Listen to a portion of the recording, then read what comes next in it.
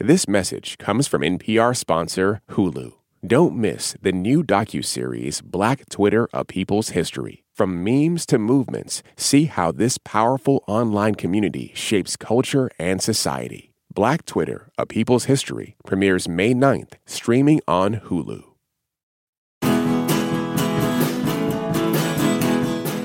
The very entertaining Poker Face is an offbeat Case of the Week mystery show where a dryly witty, down-to-earth oddball solves murders. It's from the mind of Rian Johnson, who's fresh off the movie Glass Onion. And it's the kind of thing that flourished on television for decades, but is harder to find now. And at the center of all these mysteries is Natasha Lyonne. She's perfectly suited, as it turns out, to be a modern Columbo. I'm Aisha Harris. And I'm Linda Holmes, and today we're talking about the Peacock series Poker Face on Pop Culture Happy Hour from NPR.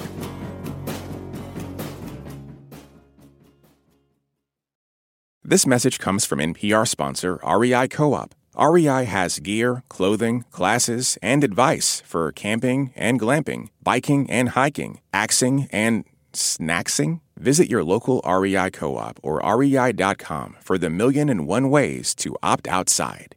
This message comes from NPR sponsor Rosetta Stone, an expert in language learning for 30 years. Right now, NPR listeners can get Rosetta Stone's lifetime membership to 25 different languages for 50% off. Learn more at rosettastone.com/NPR. Joining me and Aisha today is our Pop Culture Happy Hour co-host Glenn Weldon. Hi, Glenn. Hey, Linda. You took my greeting. See, it was either that or bluffing with my muffin, and I think I made the right choice. So Poker Face was created by Rian Johnson, whose films include Glass Onion and Knives Out, not to mention the Star Wars entry, The Last Jedi. It stars Natasha Lyonne as Charlie, who's working in a Nevada casino when she gets mixed up in some very dirty deeds committed by her boss, played by Adrian Brody, and his henchman, played by Benjamin Bratt. So Charlie goes on the run, and from there, each episode takes her to a different place where there just happens to be a crime to solve. Charlie has a special talent for knowing when people are lying, but more than that, she has an uncanny ability to get people to open up to her. Along the way, she meets up with a genuinely impressive array of guest stars. Among them are Lil Rel Howery, Hong Chow, Ellen Barkin, Tim Meadows, Tim Blake Nelson, Judith Light, and frequent Rian Johnson collaborator, Joseph Gordon-Levitt. Those are just some of the familiar faces. The show is streaming now on Peacock. It's a show that I love and have written about. Glenn, what did you think?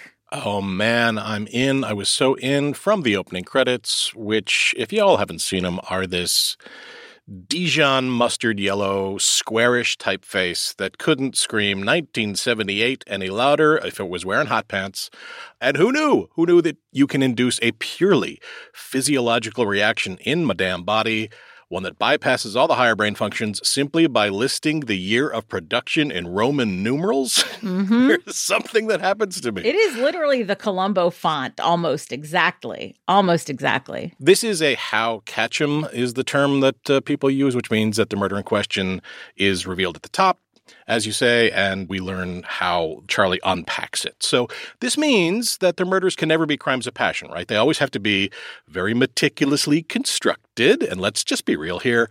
They tend to be overcomplicated, but that's for a reason. That's so that she can peel away the layers of the onion in stages, not all at once, over the course of an episode, and that is a pleasure to watch. Yeah, I'm in. All right, awesome. How about you, Aisha? Oh, yes. So very, very in. I still have yet to watch Columbo. I know I need to. How have I not?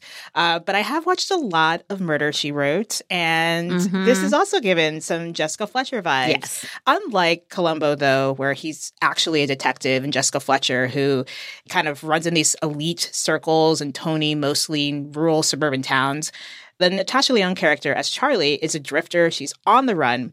First of all, Natasha Lyonne, as a performer, she's like this old soul in a young person's body. Very Russian Doll. If you loved Russian Doll, you're going to love this, I think, as well, because there's a lot of the same sort of offbeat, shaggy quality to her and how she interacts with people. And part of what makes this so fun to watch is the fact that, like, you see the way in which she interacts with people. She gets people to open up to her very easily because she's just like willing to chat with anyone who's around. And even though the first episode is about these casino owners and wealthy people, the rest of the show is really about the little people, those who are kind of on the fringes or the outsiders. So like the off-the-grid truck driver, the security guy, the stagehand. These are people who are just, average people we would all deal with on a day-to-day basis. And she just gets along with them so well. And so she's able to figure out the clues and the crime by just chatting with those people and getting them to just unknowingly to give up some information that cues her off and sets her on the path to figuring out these murders. So I think it's just so fun, and it's taking something we're all familiar with and putting a new twist on it in a way that's just delightful. And again, put Natasha Lyonne in everything. I'm going to watch it. Yeah, it's funny because I think if you've seen Glass Onion and Knives Out, Rian Johnson has talked about Columbo as an inspiration before because Columbo is a show that always starts with you see the murder, you see what happens, and then you see him come in and investigate so that you are not in the dark about what happened. And those two films both have that interesting structure where they don't spring all the information at the end. Right. They kind of give you big reveals along the way that cause you to see the story in a new light. And that's sort of part of what Columbo is. So it's not surprising to me that he eventually went back and was like, I'm just going to make a show in the spirit of Columbo, right? What he did here that is so smart is that he connected with Natasha Lyonne, who is a creative, but also shares with Peter Falk that kind of weary, but sort of gentle quality of, like you said, somebody who people just want to talk to. As you mentioned, Aisha, there is a lot of Russian doll in her character here. She's not an actor who tends to kind of disappear into characters where you think like, oh, I never would have thought that was her. She brings herself to everything that she does. Her voice is very distinctive. She's always herself.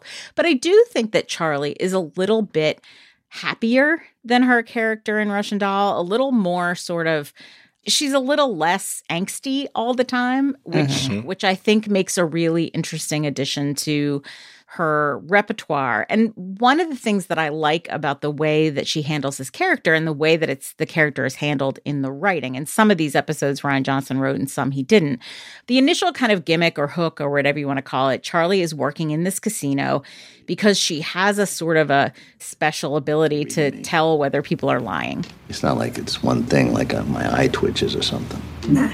It's just a general, you can just tell. Just that something is off. That's the best way to describe it. I could just tell. When anyone is lying. 100% of the time. When you first kind of learn about that, you think, well, is that just going to be a deus ex machina in every single episode where, she figures out what happened because she has this special ability and that dominates the whole thing. Honestly, the farther they go into this show, the less that's used, to the point where I kind of forgot about it until it would come up in typically not a big lie, but a small lie. That's it. It's not that the person says, well, I didn't kill him. And she says, you're lying. It's that the person says, I came out of the house and, I turned left and I went down here, and she knows that you turned right. And then she tries to figure out, well, why are you lying about that? So that ability, I was really glad they don't make her a superhero type person, because that doesn't actually come up all that much. That's the important thing, right? Because her characterizing detail is her vibe, her attitude. Yeah. And it's that attitude that's important, as Aisha said, because one of the last things you learn about the structure of the show is that every week, as you're watching the murderer do the murder, Charlie is not going to swoop in suddenly and say, j'accuse. She is probably already there in the mix, just off screen, at the barbecue pit, at the merch table. She doesn't solve things like a detective because she's motivated purely by personal relationships, not some kind of sense of civic duty. She is not a cop. Right. She's not even Jessica Fletcher adjacent coppiness. She has been personally wronged and needs those responsible to own up to it. She's motivated typically by either someone was harmed who she cares about, the person was the victim of whatever happened, or the person has been accused and she is taking sort of up the situation on their behalf. she is driven by her kind of personal investment in people. Aisha, I want to ask you, do you have a favorite of these episodes? Oh, man, it's so hard to choose. I really loved Rest in Metal, which features Chloe Sevigny as the lead singer of a heavy metal rock group that had like one hit and is really struggling to try and like continue to have a career and are searching for their next big hit. And to your point, Linda, about it not just being about her ability to tell lies. In that episode, I won't give it away, but her talking to someone who was kind of in the background of everything that's happening, who she befriended, and him explaining a technical thing that he understands but she doesn't is kind of what leads her to figure out how the murder in that episode happened. And again, it's just an example of her just being super friendly with these people who don't really always get their due for like their knowledge of what they're able to do and their expertise. So she's really relying on other people's expertise to figure out what is happening. And I also just love the way that while each episode is different, a different murder case of the week, there are little things that connect the dots. Like, yes, there's her being on the run. That kind of comes up. Not every episode, but it does show up sometimes. In one episode, she learned super glue is good for melding a wound or like helping to close it. And then it comes back again later on. Right. I love those little details where, yes, you could just drop in and just start it at any episode, but I also think it really benefits the viewer to watch it in the order that it is because there are those little details and it's serialized, but it's not in the best way possible. Right, exactly. Glenn, how about you? Episodes that you particularly liked? Well, I mean, basically, it's the nursing home one because I'm here for Judith Light scrambling up a wall. You know, I mean, that's and the appeal of the guest stars on the show is so pure because it doesn't really matter who they are. What matters is the fun in seeing how they fit into this formula, what they bring. You don't actually watch for who they are. You watch for what they're bringing, how game they are, how much they play along. Now, that said, you know, this is an anthology, so some episodes are going to hit harder than others. But it also reminded me of something I first thought about, you know, you mentioned briefly in passing superheroes. Like, I love Batman. I don't love what every writer does with Batman. There's the appeal of the iconography, costume powers, gadgets, and then when all that gets bogged down into a specific machinations of plot, sometimes it just loses me. It doesn't feel as direct. And I used to assume that was something about the visual nature of comics, you know, the purely visual appeal, like it's about the costume, whatever. This helped me realize it's about characterizing details, right? So there's Sherlock Holmes, and there's the adventures of Sherlock Holmes. This is true with Miss Marple, Poirot, Superman, Spider-Man, Columbo, Jessica Fletcher, James Bond, Bugs Bunny. People say they love stories, but I think what I respond to more deeply is characters. And Charlie's character is that attitude, the voice, the hair, the superpower, which, as you both mentioned, isn't an afterthought, but it's not what the show's about. And, of course, the car. It's a great car. It's a great car, yes. And the sunglasses. And the sunglasses, yeah. There is so much style in this show. You know, it's so funny because somebody on Twitter talked to me about watching this show and the fact that it was they found it really pleasant. And I realized that I had almost mentioned when I wrote about it that it's just a pleasant experience watching it. And I want to talk just for a second about tone, because there's a moment in this show when a dog does not die that I thought to myself, I really thought for a second that that dog was going to die. And you realize this is the show where the dog doesn't die and not the show where the dog dies. Because those are two very different tones. And even in a show about murder, and even in a show where some very sad things happen, the tone of this show is mostly pretty gentle, easy on the system, I find, easy on my system. I don't find it stressful to watch. You know, Glenn mentioned this lineup of guest stars, and I think it is so lovely to see how people are used in this universe in really fun ways. Judith Light and Esapatha Murkison playing, you know, women who have known each other for ages and ages and are living in this retirement community. I loved both of them. I love this use of Lil Rel Howery as this kind of huckster barbecue guy Yes, who has a kind of more darkness to his personality than most Lil Rel Howery characters. Aisha talked about the episode with Chloe Sevigny and her band. And the other thing I think is so lovely about that episode is that also in her band is John Darnielle of the Mountain Goats, who has really never done any acting, but is a very kind of offbeat, interesting dude. And somehow the idea came together to put Darnell in this show playing a member of the band, and he's great. It is such a nice confluence of people doing good and fun work, really undergirded by this wonderful Natasha Lyonne performance that I think is so great. I also love just the look of this show. A good part of this show is desert-based. Rian Johnson is partly known, or was partly known in the early part of his television time, for a couple of episodes of Breaking Bad, one of which is Ozymandias, which happens kind of a lot of it out in the desert. It's this very menacing idea of the desert. Here you see a lot of both kind of in where Charlie comes from. You have this kind of desert setting. He's one of those people who, when he's directing, when he's developing a show, really knows how to make desolate places seem oddly inviting. You know, a rest stop by the side of the road can really seem like it has its own vitality. In the rest stop on the interstate kind of part of this, that's also the episode that has Hong Chow, who is just nominated for an Oscar in The Whale. I think she's way more interesting in this than she is in The Whale. Oh, so much more. First time I cried, I was watching Bambi. Oh. I'm getting not gonna hook up vibes. Yeah, I don't think so. You want to go to the Roadhouse then? They got 3 for $10. And it's such an interesting, I think, use of her, and so unexpected in so many ways. I really like the way he's handling actors. I really like the way that he writes these mysteries. You know, there's something about this that is just a nice watch. I just keep coming back to this idea of empathy and how both the Charlie character and just the way all of these characters, at least the ones who are not murderers, and even some of the ones who do turn out to be murderers, there is like a degree of empathy and understanding of where they are coming from.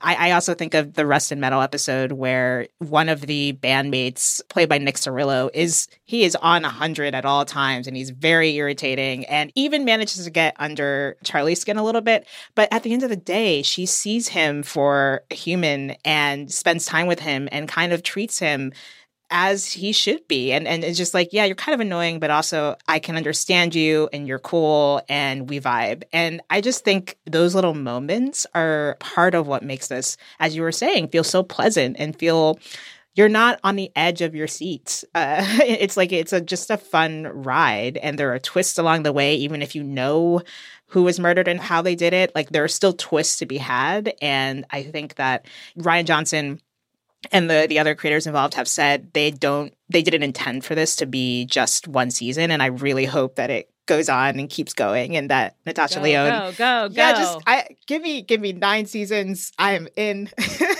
Glenn, what do you think is the relevance of this as kind of a standalone episodes show when you and I have, in the last 12 years or so, had so many conversations about so many serialized shows? Yeah, I mean, I think it's trying to have some cake and eat it too. It's a kind of undergirding story about who is chasing her and why, but it's also letting us watch a puzzle get solved, as opposed to a CSI or a Law and Order where we wait for justice to be served, or somebody's going to come in and say, you're a piece of dirt because look at what you did. It's not propaganda. And that's what lets us off the hook a little bit. I think we can't ignore the degree to which this show is letting us off the hook, because it's not propaganda. We don't feel implicated because she is very leery of cops. She's very leery of the FBI. She is not going to rat people out. She just wants them to own up to what they did. I think that's a huge part of it. Yeah, I agree with you, Glenn. I think the fact that she is a regular person and not a detective and not a police officer is maybe one of the things that makes the show go down so easy for me. As I said, has that kind of pleasantness and lightness. Even Jessica Fletcher worked with the cops all the time, was like friends with them. Yeah, she did. But I mean, granted, she was always proving that they were inept and not doing their job well because she's the one who solved it. But still, they were friends. Right, for sure. All right, well, we want to know what you think about Poker Face. Find us at facebook.com/PCHH. That brings us to the end of our show. Aisha Harris, Glenn Weldon, I love talking to you guys. Thank you for being here. Thank you, Linda. Thank you. Well, we want to take a moment also to thank our Pop Culture Happy Hour Plus subscribers. We appreciate you so much for showing your support of NPR. If you haven't signed up yet, you want to show your support, and you want to listen to this show without any sponsor breaks, head over to plus.npr.org/happy hour or visit the link in our show notes. This episode was produced by Hafsa Fatima and edited by Mike Katzif. Our supervising producer is Jessica Reedy. Hello Come In provides our theme music. Thank you for listening to Pop Culture Happy Hour from NPR. I'm Linda Holmes, and we'll see you all tomorrow. This message comes from NPR sponsor Vuori, a new perspective on performance apparel. Clothing designed with premium fabrics, built to move in, styled for life. For 20% off your first purchase, go to vuori.com/NPR. Support for NPR and the following message come from Rosetta Stone, the perfect app to achieve your language learning goals no matter how busy your schedule gets. It's designed to maximize study time with immersive 10-minute lessons and audio practice for your commute. Plus, tailor your learning plan for specific objectives like travel. Get Rosetta Stone's lifetime membership for 50% off and unlimited access to 25 language courses. Learn more at rosettastone.com/NPR. Last year, over 20,000 people joined the Body Electric study to change their sedentary, screen-filled lives. And guess what? We saw amazing effects. Now you can try NPR's Body Electric Challenge yourself. Listen to updated and new episodes wherever you get your podcasts.